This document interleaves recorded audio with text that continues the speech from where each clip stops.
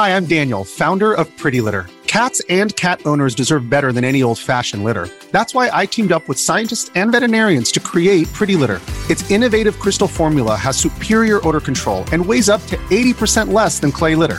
Pretty Litter even monitors health by changing colors to help detect early signs of potential illness. It's the world's smartest kitty litter. Go to prettylitter.com and use code SPOTIFY for 20% off your first order and a free cat toy. Terms and conditions apply. See site for details. Another visitor. Stay a while. Stay forever. This is The Boop Show, episode 280 for March 9th, 2021.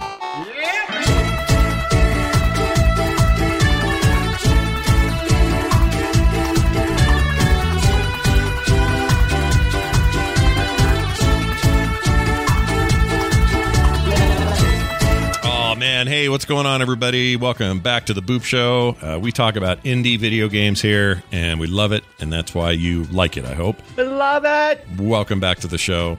It's good to have you all here, and Brian, it's good to have you here. Something happened with the music, and I don't know why. Anyway, it's good to have you here. It's Brian Dunaway over there. I'm Scott Johnson, and we're back at it. How is everybody? One more time with that music. Yeah, one more time. Let's get that music back. I think I hit escape when I didn't mean to. What are you going to do? So I'm really excited about this week because I think I found my front runner for 2021 Game of the Year. Them some big words. It is some very big words, but I'm telling you, nothing has held me quite this grippy this year. And so when we're early, it's only March. You know, we got time in the year 2021, but it feels significant. This game that I'm playing, which we'll get to in a minute. I already know my Game of the Year. Yeah, what's that so far? What is it? You want to tell me? It's Valheim. I'm 30 hours into Valheim. Oh my lord, you really like the Valheim then? I can't stop. In 30, you think people like plenty of people are like, oh, I have 120 hours in on Valheim. Psh, get out of here. What did you say last week? You said Valheim. Are we back? We're now Valheim. Well, yeah. Valheim was just to be, annoying. But Valheim is actually how you say it. At least that's the way I've been told now, and corrected many times. Keep in mind here. This only holds right now until Shipbreaker comes out out of early access. So none of the games I call Game of the Year are early access games, because I know what that means. Early access means I may not see it till the next year or whatever. So I hold judgment. It's already been a tough year. We've already had Little Nightmares 2, which the chat rooms are reminding me. And Valheim, it's only March. Yeah, I'm not putting that on my best list. There's too many weird teachers with long necks in that game. Not my best list of games. Too scary. Can't do it. Scary games don't make my Game of the Year. And I know it's early. Fastidious is right. You don't normally at this time of the process start talking about what game is your Game of the Year. I get it. We got a lot left to do, but also we don't this is a weird year. A lot of the games that were under development primarily before the pandemic have either come out or are still coming out slowly, but we're almost getting to the end of that. And now we're in this cycle where a lot of new content built during the pandemic. When does that stuff hit? And from a AAA standpoint, later than you expect. From an indie standpoint, maybe not so bad. Probably get it sooner, I guess.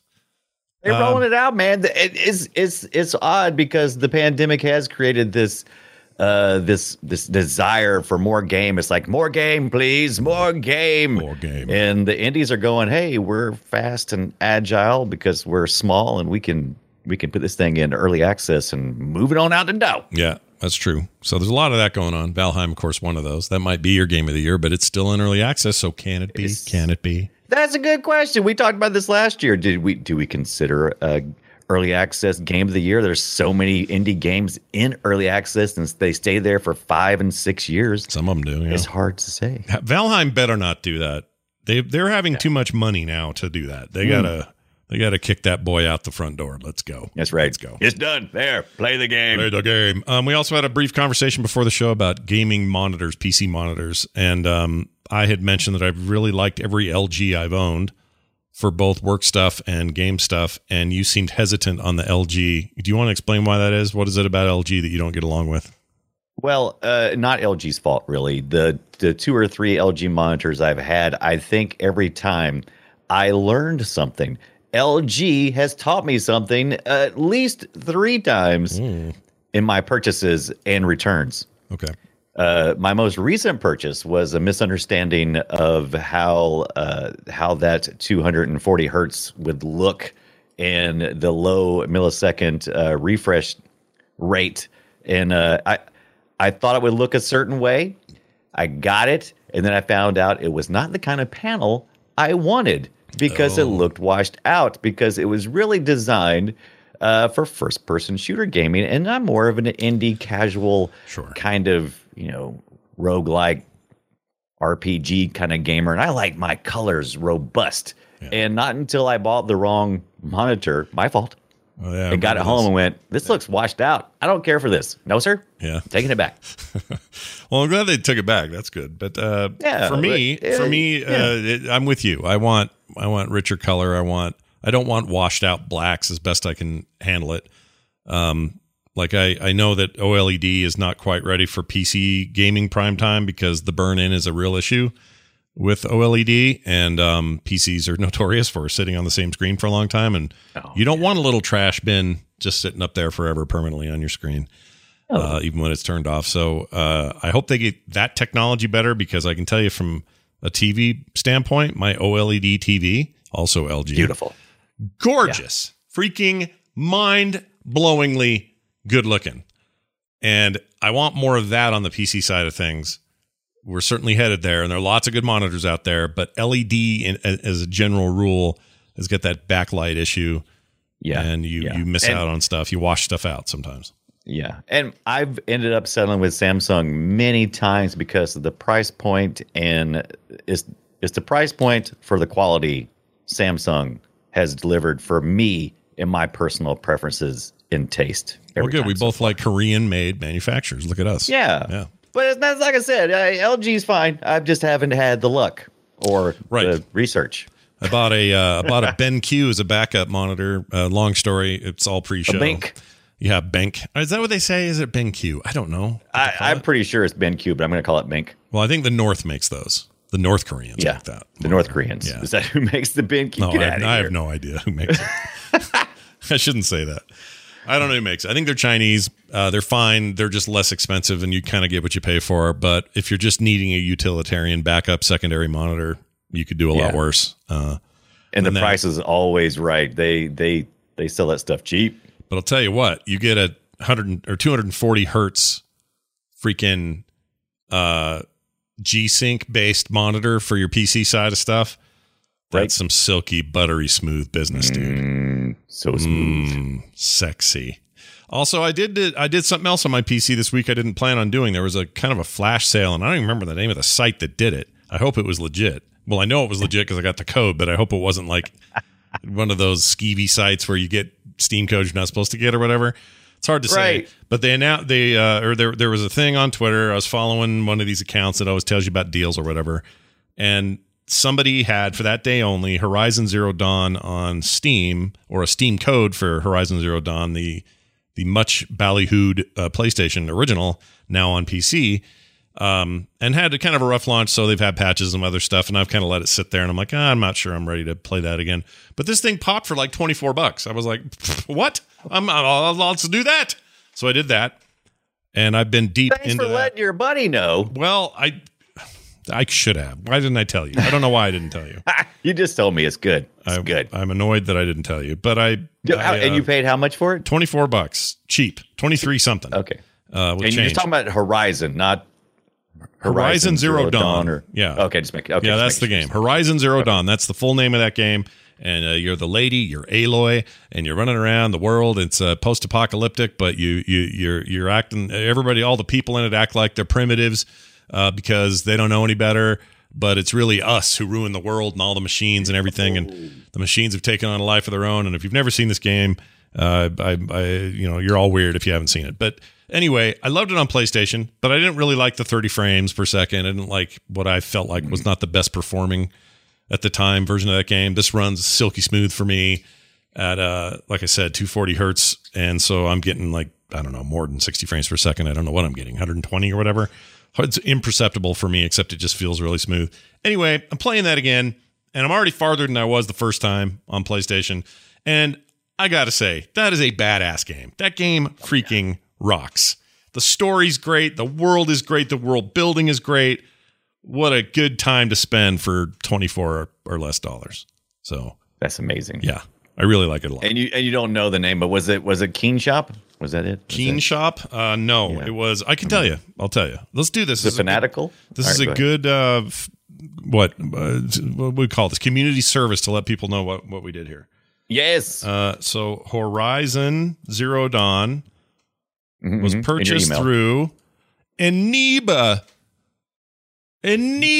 See what I mean? You don't know that name, do you? I don't know that one. Now I'm curious. Yep. It's Eniba. It's spelled ENEBA. So Eniba.com. And they had the deal. So plus tax, I ended up paying like whatever, $27 or whatever it is with tax. And it was really simple, and they just gave me a key, and it used PayPal, and I was done, and it was awesome, and I have the game, and I'm playing it. And now my bank account's been drained, and hey, whatever, man. And now I'm being held hostage and told. But apparently these guys, like they were advertised on like Engadget or something, so it's not like I was like. Yeah, I'm sure it's fine. I use a couple myself that I usually can tell who's who and what's what. And I mean, there's a lot of ways to get game codes. I mean, you could have purchased a video game card. It could have come with a game code. I mean, there's a bunch of different ways that people offload these keys that are legitimate, that maybe not would not make the distributor exactly happy, but really probably within legal rights, I would say. Must be. For example, right. Risk of Rain 2, which I think I paid $29 for or whatever on Steam, you can get currently for $8.99. No Man's Sky 14. What's this one? Let's see. Dead by Daylight Steam key $5.99. Like pretty low stuff, generally speaking. $1.50 for Dirt 3. That's an old Dirt game, but still $1.50. Now, like if you like stuff like Dirt and those kind of games, Fanatical is a great place, and they actually do deals with devs and publishers, so they get those keys, kind of like Humble Bundle. Yeah. So. Oh, you know what it is? Sorry, I just noticed this is a UK site. But they took dollars, so, you know, it was fun. Yeah, they took dollars. It's like they have some kind of processing machine that can take American currency and. Oh, here's what you can do. Else. You can change it to whatever you want. So we're going to do that. US dollars. All right. The website has a setting, but normally it defaults to UK. So I'm sure these guys in the UK. Okay. So this makes sense. You got, some of these prices are all right. Some of these prices, some of these are great. Some of them not so good. But yeah, they appear to be a legit thing. And they claim to be partners with Team 17 and Konami and a bunch of other stuff. So there you go. Anyway, what I'm saying is keep your eye out for good deals, because it netted me a copy of Horizon Zero Dawn, and that game is awesome, and I'm really enjoying playing it. A couple places I trust is places like you just said. There's a website called cdkeys.com that usually have valid keys. I would stay away from like Windows operating system and stuff, but I've seen plenty of gaming codes. G2A is also a place, and now I have to try this Eniba. Yeah, it sounds like something your doctor would give you. Eniba. Oh, give me some Eniba. Yeah, how you feeling? I'm all right. Well, we may have to do a little procedure called the Eniba. Oh, what does that involve? A tube in your peen. Tubes. Yeah, no tube in my peen. Thank you very much. No thanks. Anyway, I hope that helped with some monitor ideas. I like LG. Brian likes Samsung. I think you can probably not go wrong with either. They both make pretty nice products. Pretty good. And if you're on the budget, this BenQ or Bank or however you want to say it was a pretty good value. I didn't capitalize that Q, so I'm pretty sure it's BenQ, like supposed to be separated, but Bink is more fun to say. It is more fun to say. Not as fun to say as this. I'm going to say a word you're going to hear a lot from me, and you're going to be sick of me saying it. I picked up a game, and I really liked it to the point of embarrassment. I'm so into this game. The game is called Loop Hero, and this was put out by a developer named Four Quarters. I'd never heard of them before, but I have heard of the publisher, Devolver Digital. They make, as far as I'm concerned, they don't usually put out much that isn't pretty great. Correct. It's kind of their thing. They're a little edgy and weird and whatever. They're fine, but they tend to publish games that interest me, and they're always not always, but often in a cool retro style that is more than just being retro. They really lean into this game, for example, feeling like it could have been on your NES, like straight up. The music, everything. And it's not just like fake 8-bit. It's like real 8-bit looking business. And can you give us some of the audio? Did you get some audio for that? I did. I'll play some of this actually right now. Here's Loop Hero. Just some sounds from it. This is just basic combat stuff. Here you go. I mean, that stuff is so. That is like NES era. That is of that time for sure. And all these sound effects. There's more coming. Here's one. Just super crunchy and all that stuff. Anyway, I should tell you what the game is. The game is called Loop Hero. Loop Hero. And I know a few of you have probably heard of it. I realize as I'm saying this that there's a very good chance that a bunch of you have already been bitten by the bug as well, and that you already picked it up. Now, at first glance, if you look at it, you'll see a couple things. First, on Steam, you'll see overwhelmingly positive reviews. What? Yeah, very popular, or well thought of. And that'll be number one. Number two, you'll notice that it looks on some of the screenshots like there's maybe cards involved. So is this like a deck builder? Is it like a roguelike deck builder? What is this? Is this Slay the Spire with a new style? Like, what are we even doing here? You would be wrong in all of those assumptions. It's not that at all. Here's what it is. I mean, it's roguelike-y, I guess, but in a way that doesn't feel like everyone else is doing. It doesn't feel like yet another Dead Cells or another Hades or another of the more current ones. It's not just Rogue Legacy again. That's not how this game works. The roguelike elements of it are I'll get to in a minute, but basically you start this game out. We're looking at video right now of a lot of tutorial happening, but once you've been through some of that early tutorial, you just go. There's not a lot of dialogue to dig through or anything, so don't let that stuff scare you. The first time you encounter a certain enemy, you might have a dialogue with them, but then never again. You'll never talk to them again. All right, it's called Loop Hero for this reason, and this very small level is trying to show that on this video. But you have a loop, and it's random. The tutorial level may not be, just to teach people, but it's a loop that is normally, when you get out there, a big random one. It's called an expedition. I'll skip ahead a little bit to one so you can see it better. And this expedition has a camp in it, a little couple of tents and a little fire. You see it on there on the screen. And right, it looks like a racetrack, like a dirt racetrack. Yeah. It goes round and round. Yeah, kind of like that. And that little white dude there, the little crusty white dude is you moving around. That little not even 8-bit. What is he like? 2-bit? 2-bit. What is that guy? He's a 2-bit loser, this guy. Right, 2-bit loser. There you go. Anyway, he's trucking around this thing, which is constantly pausing and unpausing. But you control that, like how you want to pause it or not pause it. With either a right click or you can hit your keyboard space bar and it'll do the same. Adventure or planning mode, it looks like there's only 2 modes. Yeah, but they're not. Neither one require. Like planning mode sounds scary. Like, oh, I gotta, like it might be strategize. Yeah, like tower defense or some BS. It's not like that at all. There's none of that. So basically, this is the way it works. You're going around in this loop, and each loop that you get through, you get back to camp, and you get healed for a certain portion of your health that you lost. When you pass go, you collect $200. Basically, yeah. It's a little bit like a board game, weirdly. But each square, these little slimes he's fighting, these are randomly placed there with each loop. So after you finish a loop, a new set of slimes will appear, and they will appear in different places. It's never the same place. Sometimes there's 2 of them on a hex or on a square, and sometimes there's less. When you fight these creatures in the first couple of loops, they drop potentially a couple of things, and this is very random. It's very Diablo-like. They drop either gear and loot, or cards, or both. They could give you a little bit of both. The cards vary. They can be things that you can place on the trail, like I want to put a skeleton graveyard on the trail. And now you have this skeleton graveyard where you are going to fight skeletons with each new loop, or basically there's a day-night cycle as well, and I think it's like once a day a new skeleton appears in the graveyard or something like that. That's just the graveyard card. There's many other cards. I'll focus on that one for a second. When you put that one down, which he has done here, that's that little corner thing he's walking through right there. There's not a skeleton at the time, but it also gives him some resources when he passes through there. So whether there's something to fight or not, those resources get chucked into your bag. Those are important, and I'll get to that in a minute.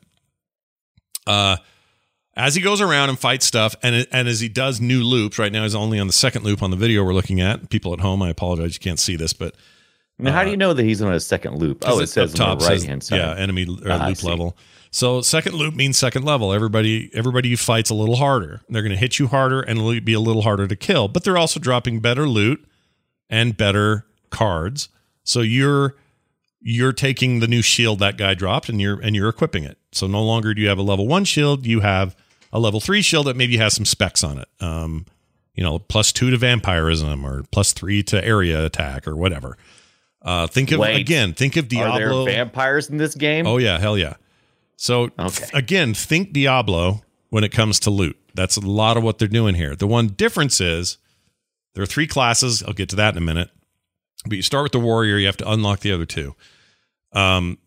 The trick of the way that the loot works is once you've gotten a new drop and you're like, boy, I really like that sword better than the current thing I have equipped. The second you drag that up there and put it on top of your old sword, the old one disappears. You don't get to keep it. It's gone. So you got to make those decisions. They're not super hard, but you got to make decisions. You got to say, well, this ring is only a level 3 and I already have a level 4 ring, but the level 3 ring gives me 2.5 to health regeneration every second. That may all the help while me in a your pinch. little dude is looping around the loop. Right. And when you stop to fight, he's not still looping. He fights, right? Right. When you go check your loot, he's not moving. He's holding still till you're done. You decide when he moves again. And then he's off to the next thing. With every loop, more and more creatures end up on the battlefield, including ones you've put there. So I mentioned the grove, or I didn't mention the grove, but I mentioned the graveyard. There's also the grove. He's right now fighting these 2 rat dogs and a blob on the grove. Rat dogs. That grove specifically spawns those rat dogs, and they're great. Son of a rat dog. Those are great because they drop lots of loot. So you actually put that there, though. That's a card you played to say, yep, add me some enemies here. Because you want to build up, your fights so that you're getting good stuff per loop, but you're also trying to do it without overwhelming yourself on, you're trying to spread them out a little bit. There's also cards that once you've placed, let's say, I don't know, let me think of a good one here. The spider, there's a spider's den thing. So you plop that down and you're like, I don't mind 3 spiders, but when there's 4 on that adjacent square, that's trouble for my guy at this stage. I'm not strong enough to do very well there. So what I'm going to do is I'm going to take this other card that I've unlocked. It's like a crystal shard thing, or I forget, it's a sign or something. I can't remember. But you put that thing down, and any squares that it covers in its radius reduces the total amount of maximum enemies that can be on any given square that it's covering. Oh. So you can kind of mitigate the trouble. Like you're like, well, there's 4 spiders this time, and next time there'll only be 3 because you've said, hey, I don't want to do that. So you put this one down. If you have 2 of those cards, you can lay one of those on top of it or near it, and it will overlap and it will double the effect. So you might only have to fight 2 spiders in that area. It's interesting because this is it almost is like a reverse tower defense where you're kind of putting in the attack spots, and you hate tower defense. Wash that nasty word right out of your mouth, because I do hate I hate tower defense, but I wouldn't call this at all. You hate defending, but you don't mind on the offense. Well, some of these. So look at it this way: none of them are towers. Number one. Right. Number 2, they have the only effect is you're just basically saying there's a lot of towers that have no tower defense games that have no towers. I suppose you could play this game and never lay down another hero, but you're never going to progress, an enemy, but you're never going to progress to the point that you can beat the bosses and stuff. That's just never going to happen for you. Because that eventually is a thing you're going to want to do. Now, as you can see, he's piling up these cards. You don't have to play them every round. You can keep them as long as you want, except that there's only so many that can fit down in that row. And eventually, if you get new cards and there are too many, it's like a marble on one end of the straw and a marble out the other end. You lose a card if you get a new card. That loot's the same way. The more loot you get into your bag, it'll start pooping them out the back end if you don't use them. And that's okay. You don't need to use them. Like there's plenty. He's got 3 shields he's never going to use. That's fine. Let him burn. You don't care. But these aren't like. So what happens? What happens to those shields? You said you just let them burn. They just go away. They just go away. Just go away. Yeah, okay. They just disappear. But they do it in order. So chronologically, you have the latest piece right there. He's hovering over the 4. All right, do I want level 4? Yes, you do. He's an idiot. He didn't use it.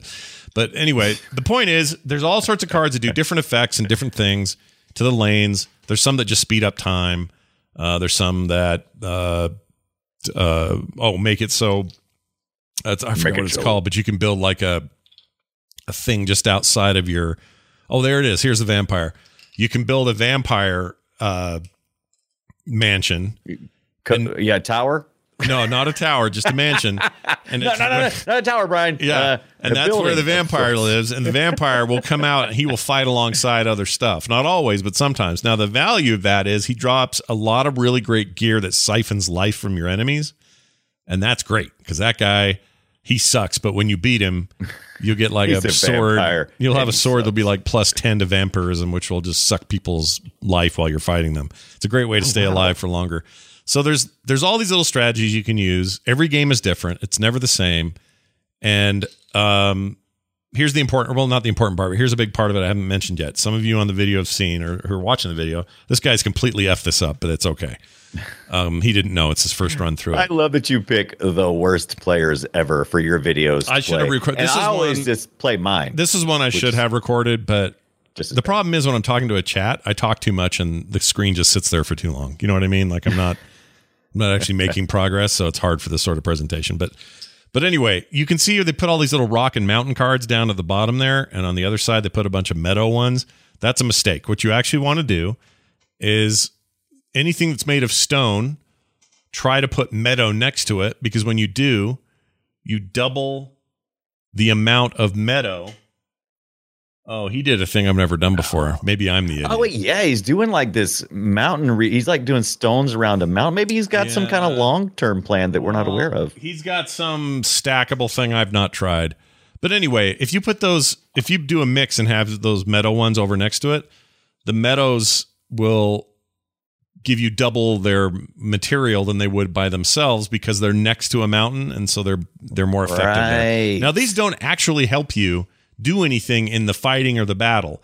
This stuff out here on the periphery, and I don't know why he's doing it so separate. You can put them anywhere. Yeah, but he looks like he's doing something intentional. He may have a trick going here. I don't know. We're going to watch and see what he does with meadows. He's putting a spider down, maybe. See if he does it. Oh, yeah, you're not afraid, are you there, buddy? He's not afraid at all. He's going to do it. Anyway, as you can see, this thing's starting to fill up, and he's got worse and worse enemies he's having to deal with. And while he's putting all these pieces out into the world, those are creating a crap ton of resources for him. Those resources are important because if you die, you only get to take 30% of them with you back to your camp. If you make it all the way around to your little loop camp, you have the option with every loop to leave right then and take everything you've earned so far with you, or go another time. You get to that point, you stop, and you're like, all right, am I going to keep going and try one more loop and not die and get more stuff? Also maybe risking losing 70% of my shit, or am I going to stop here and take all my ship back with me? It depends on it depends on the run. Like if you're doing really good and you're like, you know what, I'm going for an eighth loop because look at my health. I'm doing solid. I've got some farms. I have some farms you can lay out that will give you health when you walk over them and stuff like that. But they also have like, what are they called? Crows. Crows. What do you do? Scare the crows? Scarecrow. Oh, what scares the crow? What do you think? I can't think of the name of it, but they're known for scaring crows. That's like my dumb comment I made that one time about freaking Chester Cheetah being a tiger. Anyway. Oh, that's hilarious. What can it be? It's got to be a tiger, right? Yeah, it's got to be. It's in the name, Scott. It's in the name. It is in the name. So literally, and I know people are hearing this and saying, this sounds like tower defense. It's not. I promise you, it's not. I played for 14 minutes, and I did not get a tower defense. Jeremy, a friend of the show, sent me a game code for this, and I hooked it up, and I was going to play it for next week. But since Scott played it this week, I'm still going to play it. I'm just not going to review it for next week. I will stream it. I'll probably stream it some this weekend. You're gonna love it. The numbers go up. It's all those itches get scratched. You can't wait to do another round. Every game is fun and strategic and interesting. Oh, she's just running. I like the fact that it finally gives me a reason. I'll tell you one thing that I hate, Scott. Yeah. I love hate. Yeah. I hate inventory management. And this game just places the inventory management on always on, and you just are constantly comparing your equipment while your dude fights. So I kind of like that. It's not. They keep it super simple, and basically, you can get really in the weeds if you want once in a while with a piece of armor and go, oh, +2 to this, but not to that. Oh, you can really agonize over it if you want to, but for the most part, it's like, oh, this is a level 6. Let's replace that level 4. Like, it's a simple number choice. Yeah. But this is what's interesting. The warrior's the only one that really has to worry about it in real time anyway, because when you unlock the rogue collects trophies with every kill it does, and no new gear on the loop. Because in the warrior's case, you can upgrade gear the whole time you're on your loop. In the case of the rogue, he's super powerful, but also a little weak when he gets hit. So it's a little more risk, right? Risk reward. But when he gets back to camp, he cashes in all those trophies, and his bag suddenly goes and just fills up with loot. So you have this one time to choose new loot before he goes on his new loops. It's like one of his weird things. They should have called it loot or loot loop. Loot looper. Yeah, loot looper. Yeah. The necromancer, the third class, has. So you don't get to play as vampire at all? No, you're never a vampire. You can wear gear that does vampire shit, but you can't. You're never a vampire, which is fine with me because I think vampires are stupid. But anyway, the point is, let me get back to this resources thing. So you got this resources thing out there. There's a bunch of things to that I haven't even gotten into. But the important thing is when you lay down meadows, it's almost like Magic the Gathering. You lay down meadows or mountains or rocks. These things add to your resource takeaway when you finish a loop and you decide to go home, or you die and only take some of it with you. When you get back home, there's this whole other place that's like your town and you're building it. And it's really simple. Oh. It's not fancy or hard to deal with. You basically just say, we want a smelter. Now I have better weapons when I go. I want the kitchen or the food thing, and that gives you craftable food or bonus food. My favorite so far, some of it is you have to unlock them to even get the new classes. That's how you get the necromancer or the rogue. But some of it's like I just want to start with 3 potions, life potions, that are automatically drained when I'm low enough in health, but they're just in my inventory now. So I have these like little incremental, think of it as your skill tree in between a roguelike session. It's the same idea, except you're actually building out this little grid of farm stuff and buildings and magic and alchemy and all that. And there's a ton of that. And I'm like 14, 15 hours into this thing, and I'm barely there. I'm like just starting to scratch all that stuff. Anyway, the temptation to do all of that and then go right back in for another run, unbelievably intense. Like I cannot deny its pull on me right now. It's so freaking good. The game loop of the Loop Hero is addicting. Really strong. It's always it's got what I talk about a lot, which is flow, and it just it makes you just keep going. It's like, okay, move this here, move this. It's almost like playing a game of solitaire or something. It's just keep moving. Yeah. Move this here. It does have that quality, and it's a single player game. I should mention that. It probably was obvious, but it's not meant for multiple people. But it gets to the point where, and playing those different classes, I've unlocked all 3 now, and all 3 play so differently, and it's just a fun way to try a different run, different risks, different rewards, but they all go back to the same. They're all, no matter who you're playing, they're not a separate tech tree. You play them, they have their advantages or disadvantages, but they all contribute their loot when you go home back to the same farm. So you're building out the same structure for everybody, so you can kind of swap back and forth. One thing I did forget to mention, like a lot of games like this, Slay the Spire or whatever, one of the things you do is you unlock runes or whatever a game may call them, what give you bonuses during the run you're on. So that could be, with every new loop you have +2 to defense, or with every new loop you have plus this to health, or every time you encounter a vampire you suck 20% more life, or whatever these little benefits are. You earn those as you play, and up in the top of the screen, a little thing will proc and go, bling, time to choose a new one. So you just go up there and hit it and say, all right, well, I'm going to do this one. It's random. You never know what they're going to be. Sometimes one of the options is to refresh it and give me 3 new choices. That sort of thing. Anyway, I've barely scratched the surface here. If it sounds complicated, it's not. Once you get through the loop and you go, oh, I get it. This game grabs you and will not let you freaking go. I cannot believe how much I'm enjoying it. And it's again, we can't call it because it's too soon, but 2021 better have some cool shit under its hood, because this game is my game of the year so far. I've had more fun with this than anything I've played in a very long time. And again, we're talking, this is not an early access game. This is out. This is a game you can play. You can play it on your Mac, play it on your PC. I hope this comes to other devices and consoles and stuff. Switch would be a wonderful place to play this.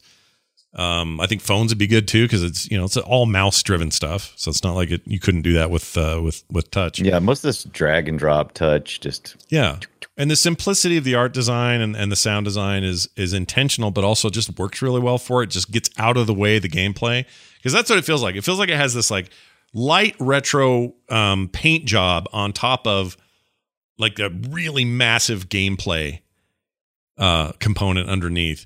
It's like a car. It's like spray painting your car and knowing that the spray paint is not that great, because who cares? It's just simple. But underneath is like a freaking Ferrari. Like, that's how it feels. Just so much gameplay in there. The job done. And I'm just in love with it. So you'll hear me bring this up from time to time. I apologize in advance. Absolutely not. I know the people. I've seen a lot of people playing this. I have like 22 friends who already own the game. I got 14 friends who want this game. Mm-hmm. The game is on sale for $12.74 right now. Just get it. Yeah, just get it. $12. And again, it's retro on purpose. It's not supposed to. This is not supposed to be. How do I put this? I mean, could they have made a game that had, I don't know, a more modern take on 3D graphics or something like that? Obviously, yes, everybody could, but that's not what matters in this game. And it's not ugly. It's just a aesthetic, and I happen to like it. I like the 8-bit era. I like pre-16-bit, even 16-bit era. I like all that stuff. And when it's done right, I appreciate it. The gameplay that's on display here, though, is just mind-bogglingly good. Now, this guy, by the way, so we're watching this video. He's in a bit of a pinch. You see how low his life is? He's having one of these moments. He is really pushing the envelope. He's going to he would definitely die if he went for another loop after this, although he just got a big boost of damage. So drag that up, dude. Don't be an idiot. Oh, my gosh. He's killing me. But he has got a lot of stuff to fight. Now, there are these cards called Oblivion cards. And if things are getting rough for you, you can take an Oblivion card and wipe out a whole tile of either enemies or a building or whatever you want. And Oblivion tiles. The undo card. Yeah, you want that, because if you're about to face off on all these like spider wads that he's got going, he way overstacks stuff. You're supposed to spread the stuff out, but he's about to hit a ton of spiders. He's probably going to die here. That's what's going to happen, because he's just got too much. The sun cycle is almost a complete though, right? That's how you complete in areas when that lower bar, that sun cycle. No, the sun's separate from everything. So the sun, the sun and cycle creates a day-night thing. So every day new creatures spawn, but that doesn't coincide with a single loop. There's no timing with that. It's happening separately. And the difference can sometimes just be the layout of the loop means that the days are happening more frequently or less frequently than a loop does. But the important thing is if you run into a problem like this, you better have the gear for it or some way of dealing with it. He doesn't have any health potions, so he's kind of hosed here, unless, let's see what he can do. Maybe he knows the Lich personally, and he's he could, maybe. The thing he's really going to struggle with here is if he hits some bandits or something. And right now it looks like he's got, it's mostly spiders and goobers. He might be okay. This guy might make it. Goobers. He might make it just fine. The slime goobers or something else? Is that slime goobers? Okay, slime there's goobers. The spiders. There's also kind of goober that fights harder. Eventually, you can get the farms. So the farms give you a quest, and then the quest creatures are harder to beat, but they give you better loot. There's a bunch of stuff that just change up the game later on, but he's on his 5th loop here. Oh, he did it. He did an Oblivion card and wiped those spiders out. He did exactly what he should have done. So now. He's only got one slime, and he's back to camp, and he's going to want to get out of here. If he decided to go on another loop, he's an insane person. Yeah, he's really low on health. But you said that you restore some health on your past go, You right? do, yeah. So he just got another. I don't know what the percentage is, but it's okay. So you've got retreat or stay. Retreat with your stuff. He was right. Look at that. Yep. Build your hooch. Build out your camp. Go do it again. Get stronger every time. I tried to fight the Lich twice, and I've still gotten beaten. I still haven't beaten that boss, but I'm getting there. It's just awesome. Which I'm just so full of freaking excitement about this damn thing, and it's just like came out of nowhere. And once again, developer I love it. Makes great games, and I just love it. All right, Brian, I've gone on too long. Scott. We're going to talk now about a game. You've gone on just long enough in a loop over and over again. That's right. We're going to talk about a game that I actually talked about here on the show before, but it was in way early access. So I'm excited to hear what you think about the now 1.0 Curse of the Dead Gods. Curse of the Dead Gods finally got out of early access on February the 23rd, 2021, and I got a chance to take a look at it. It was on sale. I believe I picked this one up for $15 on the Steam, but you can pick it up for just a few more hours on Newegg. What a weird place to buy it. Anyway. Agreed. You, as an adventurer in the pursuit of fortune, immortality, and power, enters a cave to the underworld, which leads you to the temples of 3 forgotten gods. Those are the curse of those dead gods. Dead and forgotten, apparently. Challenge accepted, Scott. Roguelike progression with Souls-like combat. Yep. Is how it just, yep. I would call it a combination of, it's like Hades, Slay the Spire, and Diablo Correct. got in the back of a car and had a little baby come out, is what happened. Yes, they did. And you know what? They did a pretty good job. This is also top-down like Hades, and it has a cel-shaded aesthetic to it. Look, I dig how it looks. It's beautiful. The audio is pretty good. Is kind of forgettable because when I was trying to review it and I was thinking about it, I was like, oh, yeah, what do I think about the music? And I'm like, I can't really remember. I remember that it was well-polished, and it felt right at the time, but I couldn't hum a few bars at all. Right?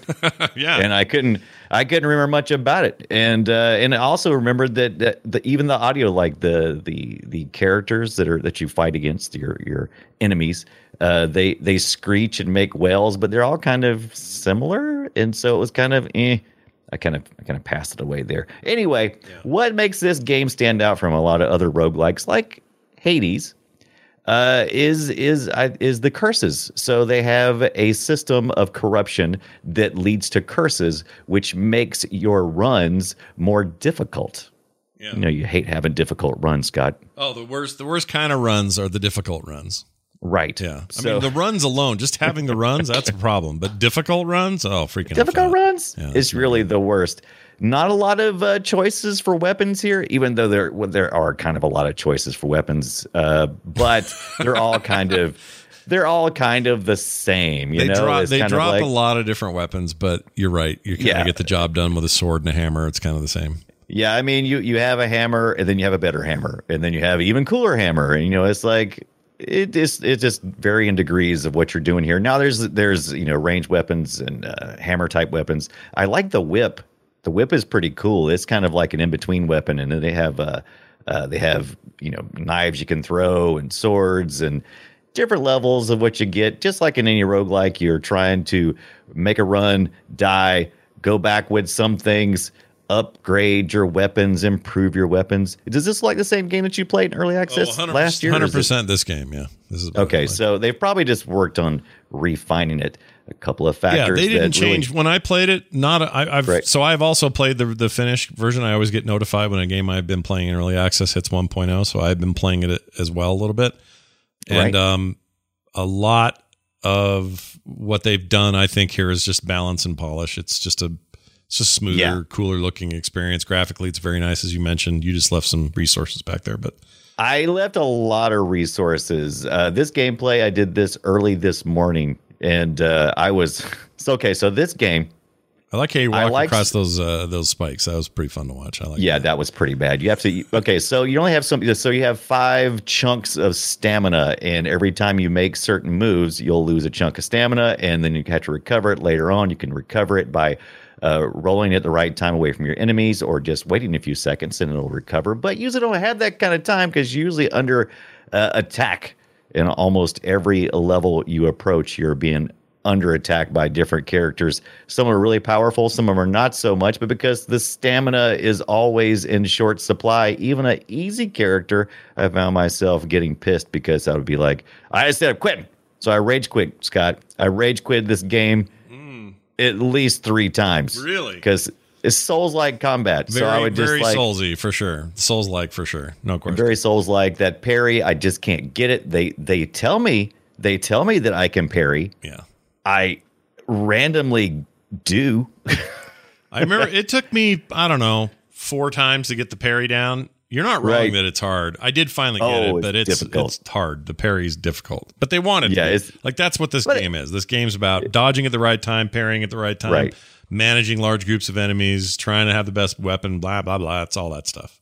It is. So if it is really good at what it does, I'm just not a very good. If I had have realized that the combat system was going to be so heavy Souls-like, I probably would have said, maybe I'll play it next time. Yeah. But but the thing is, there's enough things here that kept bringing me back. Even when I was getting frustrated with the combat, it's like, oh, I get to make so many choices. I get to choose my path as I go along. I can choose, like I can choose a path weapon upgrade, or I can choose one with coins, so I can buy better gear along the way. Of course, the only thing you really take back with you are things like there's crystal skulls. Not like the ones in the Indiana Jones movie. No, that movie doesn't exist as far as I'm concerned. It's bad. No, and not in this universe. No. Also, you get some jade rings and some favors that you can use. And those are all currencies you can take back to the underworld, which you die, which I visited a lot. In the underworld, you have altars. That's where you can pick up your weapons. You can choose to change the weapons out you currently have, which are the default weapons, which I think is just a gun and a knife and a torch. Yeah, you can upgrade those and have a better set or a choice. Right. Well, that's the thing. This is random choice. So you go through, you will unlock a weapon, and you don't just get that weapon. The weapon is then available in the chance pool that appears at the altar for you to swap out weapons. Yeah, it works like I don't know to compare this to. I can tell. Actually, I'm watching you play, and I can tell your biggest combat problem. And I don't mean this in a mean way. No.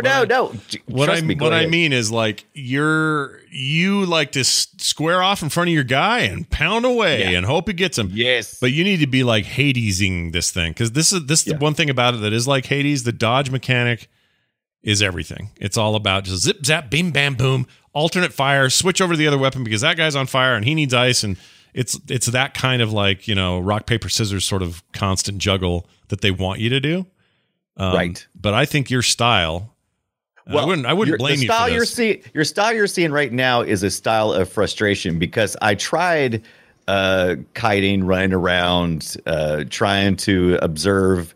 Like, the first thing I usually do when my play style is I would go into a room and I would first go out on the outside perimeter of the room, check for places I could light up, because there's all these rooms are dark and you have a little bit of light on your weapons, but you can light up most areas with your torch, which is really important because when you put the torch away, it gets kind of dark and you can take greater damage according to curses. Yeah, if you have a curse where damage is doubled because your enemies are in the light, that means that you just have to be strategic. The curses are interesting because they're more like Rogue Legacy genetic changes, because the way Rogue Legacy worked is when you die, you would come back as one of your heirs, right? And your heir might be, this guy's blind, so you can only see 3 feet ahead of him or whatever, or this guy is upside down on everything, or he's dyslexic, or this guy's very old-fashioned, so everything looks like an old film strip from the 40s or whatever. It's like that. That's basically what curses are. They just happen in the game instead of ahead of the game. So when you're in playing and you go to a new zone, you touch the door and the door goes, there's some curse business. And then you may get a curse that is either harder or easier or better or worse or whatever. It's an interesting mechanic, the way they've done it. It's one of the outstanding parts, because you might as well be playing like Hades or something otherwise. But the corruption system is really cool. You build up corruption. You can get hit by characters when you're fighting. That can increase your corruption. But then you also have corruption every time you go from one gate to the next in these temple runs.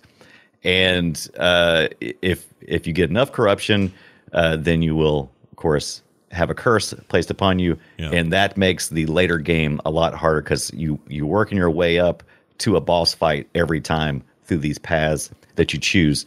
This game's a really complex game. I wasn't sure how I'd be able to describe it within our usual time, because there are a lot of aspects to this game. Bunch of systems, I guess what I'm saying is if you played roguelikes before, at any regularity. They've mashed in like 5 of those. Like, that's basically they really have. It's amazing gameplay, and I can see myself going back and playing. This is a game that you will get addicted to, I think, and play a good bit, and then just never play again, because 27 hours is what I've seen how long to beat. This comes from developer Pastech Games, publisher Focus Home Interactive. Heard of those guys? Yep. And it is worth the $19.99 or $13.99. It's a great experience, and if you like the Souls-like combat system, you're gonna really love this. Well, this what am I trying to say? The Focus Home publisher, right? They have so many games that I'm into this year. I keep talking about Shipbreaker, but that's them. Like, they've got a lot of cool stuff going on right now. Yeah, I like that game. Curse of the Dead Gods is the. Here's some sound from it.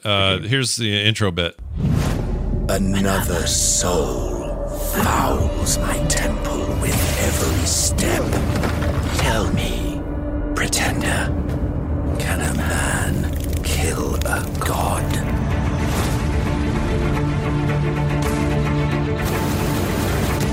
So what I like about that is it's very reminiscent of like a Diablo style dark fantasy take, and I'm a huge fan of that. So yeah, this is definitely dark fantasy, and I wish the only thing that it seems to be lacking, in my opinion, was any type of story. I mean, you just start out as adventurer. You got the nice big old mustache, and you're just entering a cave, and you're just gonna go get some money, gonna get some loot. Yeah, I think some things. That's the one thing Hades. Well, I shouldn't say it doesn't get credit for it. It gets tons of credit for this, but it's the one thing Hades should always be celebrated for, which is they figured out a way to put a really compelling, interesting storyline into a roguelike, and nobody does that. Like, it's rare and weird that they pulled that off, and this game doesn't try very hard in that department, for sure. But feels just like it feels just like an adventure movie, like of old, those serial. Yeah, you're a dark wanderer, and you've been cursed, and now you're stuck in these tombs, and you got to figure out how to get out of there. Like it's pretty basic. That right, and the tiering system of how you can get through each of the paths to get to the gods, because one of the things you do is you choose one of the 3 gods that you can take their little path, and that'll determine what enemies you're up against. Some are harder than others. I think I didn't have as much trouble in the god eagle. Yeah, the eagle god's better. Then I think I had more trouble in the serpent area, I believe, if I remember correctly. But some really interesting different characters to play against, and you got all those animations that once they're triggered, they don't stop until they're done. And so, sorry, I'm watching you fight a trap that's not meant to be fought. It just keeps. Yeah, see, that's the thing. See, some of the things you could fight. Or you could blow up beforehand.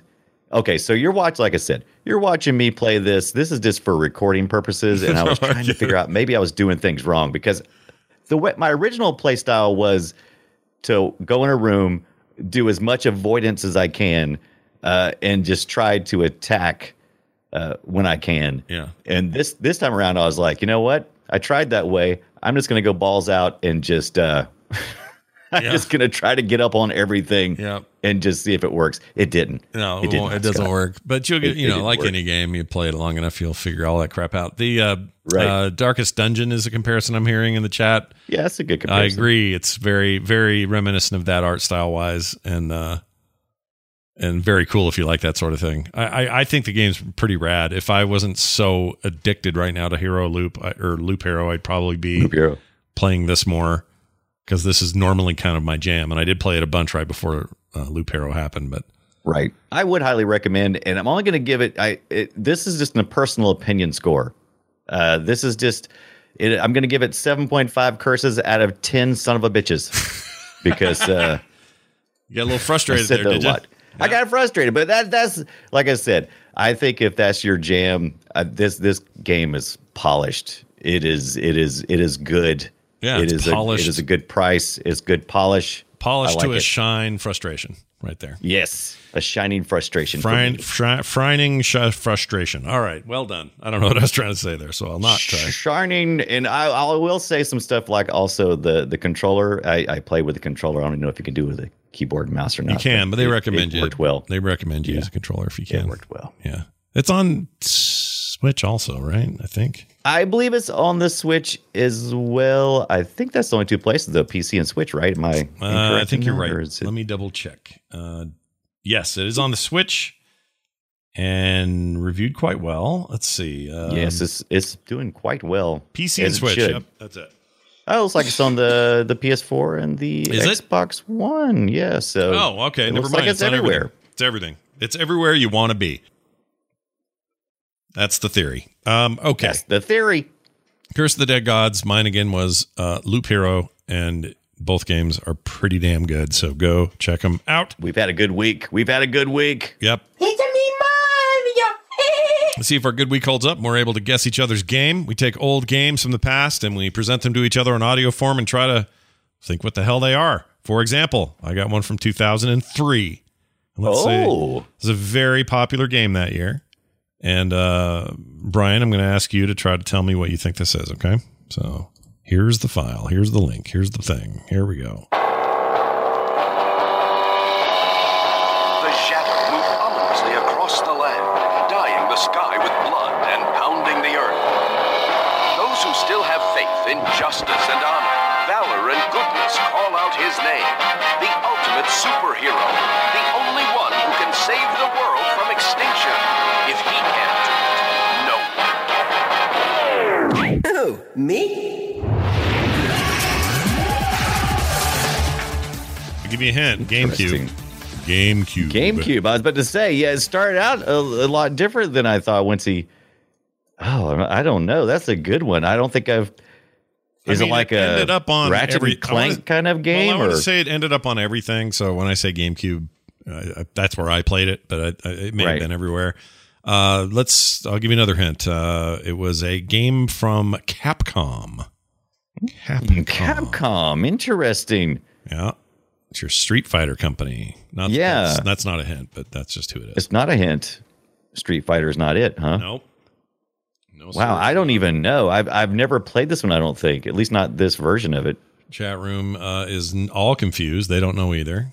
I'm a little surprised because a lot of people think very highly of this particular. Well, when you say it, I'm sure going to be like, "Dag, gummit!" All right, I'll give you another hint. It was one of the first I don't know, one of the first. Felt like one of the first 2.5D platformers, and it was a bit of a beat 'em up. But it was like, hey, it's a 3D character, but moving on a 2D plane. Does that make sense? Yeah. Scrolling to the left, sort of thing. That doesn't help at all. That actually makes it worse because I had something else in mind. Well, chat, one per Trump hole in the chat got it. I will now put you out of your misery. Do it. What we got? Beautiful Joe. Beautiful Joe? Beautiful Joe. Beautiful Joe. I don't even know what that is. What is that? You don't remember this game, eh? I don't remember that at all. It was a big hit. Beautiful Joe came out, like I mentioned, 2003. I'm going to pull up some info here. So it's V? Is it V, like Beautiful Joe. It's a stupid name, but, Japanese translation stuff. I didn't play this at all. I don't even know what this is. They describe it as a side-scrolling beat-em-up video game franchise created by Japanese game designer Hideki Kamiya. And I don't know how to say his name right. This is part of Capcom subsidiary Clover Studio. And there was Beautiful Joe 2, came out in 2004, so a year later. And let's see, it's originally... Wow, I have missed out on a whole franchise. Yeah, it's a cool franchise. That dude's responsible mostly for like Resident Evil 2 and Devil May Cry and those games. So this was like a bit of an offshoot for him, a little bit different. Cell-shaded 2D, but 3D graphics. And I want to say GameCube started it. It was. Yeah, GameCube originally was the sole platform, and then PlayStation 2 got a version later, including the sequel. And there was also something called Beautiful Joe Red Hot Rumble in 2005 and Beautiful Joe Double Trouble in 2005. I do not know what those are.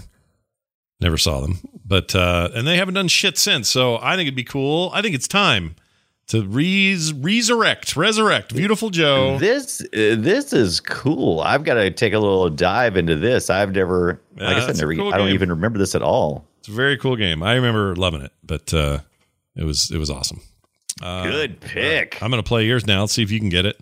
Oh, yeah. So okay, that's a great big for you. You were wrong. Now I get to be right. I failed. 81, you say? 81. Jeez. 81. I went way back for this one. It was because of something I was watching that reminded me that I don't think I've ever done this game for the Boop Show. All right. Let's give it a shot and see what we think.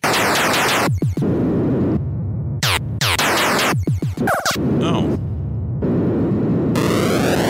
This is just straight up Defender. Right. Is this Defender? You nailed it. Oh, yeah. Defender. Yes. I know that game. I knew it was risky because I was like, oh, either it'll be like one of those things that's all jumbled in your mind or you'll absolutely get it. Yeah. But which one was it? Was it? It was. I knew I'd get it right away because. Oh, who made it? Williams made it, right? Yes. It was in. This is the arcade version. Yeah, and that's the only good version. The rest of them, the home ones, all suck. Right. But the cool thing about Defender was, how do I explain this? It was one of the first video games I can remember where you had multiple tasks and could focus on different things at your decision. Meaning, I got to pick up dudes, or I got to kill these guys. Oh, one of them's running away with a dude. I got to stop him because if he gets the dude, I'm in trouble. Okay, drop the dude. Now I can go grab the dude. Like there was just like an open worldness to it in a weird way. Right. Defender's awesome, man. What a great game. Now, I was I'm looking, the reason why I remembered, or I thought about it is because I was reading some descriptive language. Yeah. Remember how Atari used to come with the cartridges? Atari was fantastic at making cover art for their cartridges. There was nothing like the game inside. Yeah. But excited the imagination. Oh, yeah. And they usually came with like little booklets and stuff, and they described the game. It was not the game you played. Right. Right? I mean, it would just go into this big flowery description, and I'm having trouble finding it right now. Defender, 81, Atari. Did you find it? Description. I thought I had it pulled up, but I guess not. Anyway, they go into this whole description of what's going on and what's the backstory. Yeah. And it's just this really, really deep, entailed story that when you play the game, you're like, I don't see that. Yeah, that was true. And the covers, like especially like the home covers of this stuff, they were so like overly realistic. And then you play the game, and it's like 3 squares and a beep. It was like nothing. Those were great days. I love video game. I have a whole book over there somewhere. Ibba gave me for Christmas one year that is just nothing but like classic game art from those eras, like cartridge art. Right. So good. The only complaint I have about Defender is it controlled like garbage. Oh, it was the worst. It's horrible. It was such a lag in movement too. It was like it was bad. But it was just weird. Like we were new to the vertical thing, and we didn't know. So what do we know? We don't know. Right. So my take on that: don't shoot the guy. Go pick him up. Oh, this guy's playing. Don't shoot the guy. Okay, here it is. I finally found some of the descriptive text. Rescue the humanoids on archive.org. I knew they wouldn't fail me. Let's see. Earth friendship signals beamed into deep space beyond the Milky Way have attracted extraterrestrial beings. All right, but not the ones we expected. Uh-huh. Now, wave after wave of warlike aliens from some unidentified solar. Did you play this game? Because that's not the game I played. This is the game I played, but it didn't sound. I don't remember all that story. That story, is, right? So this is fun. If you ever go to archive.org and just look up the manuals for these Atari games, they did an amazing job of. Building your imagination. Well, they had around. to, right? Like, what else were they going to do? They couldn't just say, crappy 2D graphics with the horrible sound effects. Enjoy. Like, have fun, sucker. Yeah. There's a new-ish, I should really review it on the show. I got a key for it and then sort of just got busy and forgot to do it. But there's a game that I got for PC that is basically a Defender clone that's pretty good. And you know what? I may do that. It just seemed to kind of like, since it's a Defender clone, there's not much to it. You just play like Defender. Oh, yeah. But, man, Defender's good. That machine ate more quarters than I care to remember.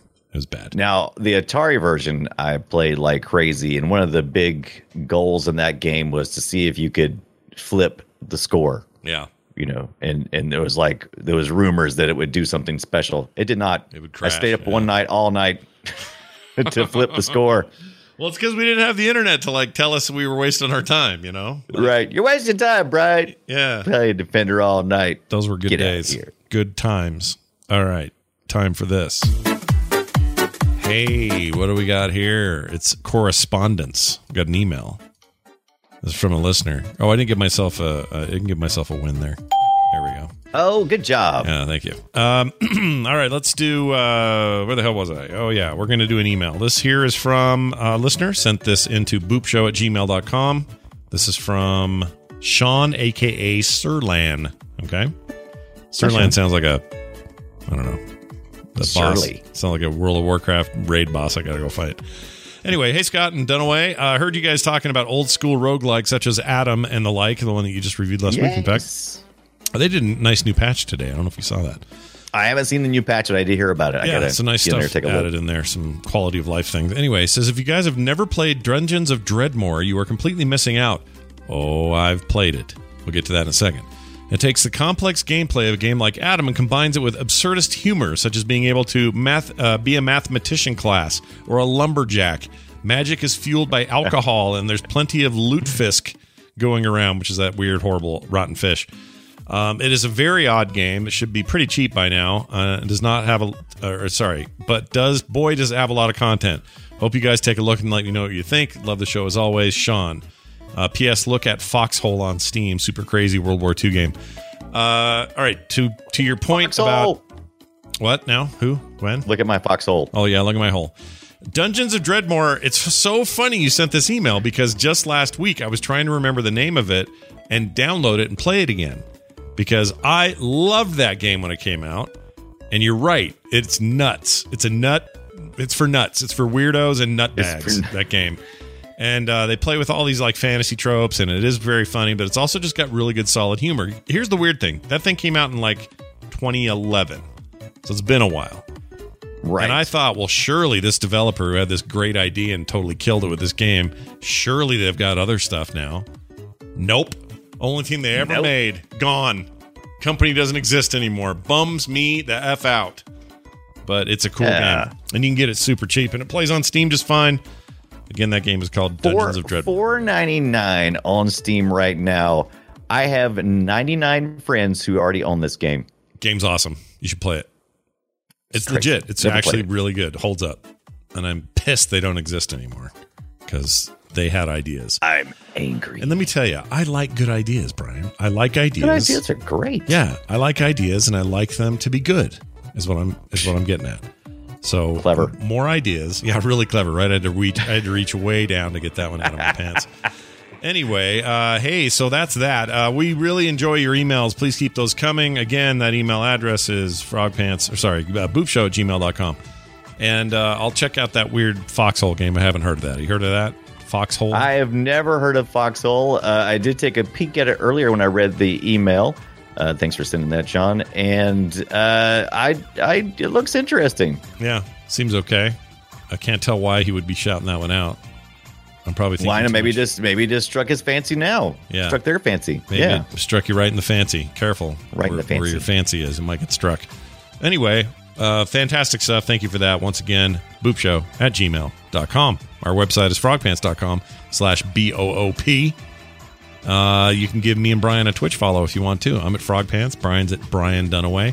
And look, if you're not watching the show live, that's a thing you can do too. You can tune in live on Tuesdays at 3:30 Mountain Time, 5:30 Eastern, and listen to us live. Or you can just keep checking the podcast out. Whatever you like. It's on you.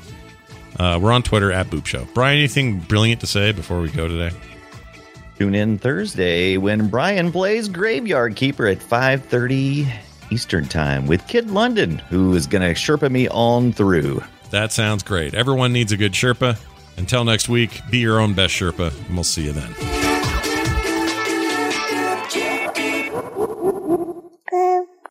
This show is part of the Frog Pants Network. Frog Pants Network. Get more shows like this at frogpants.com. Activate Pac-Man.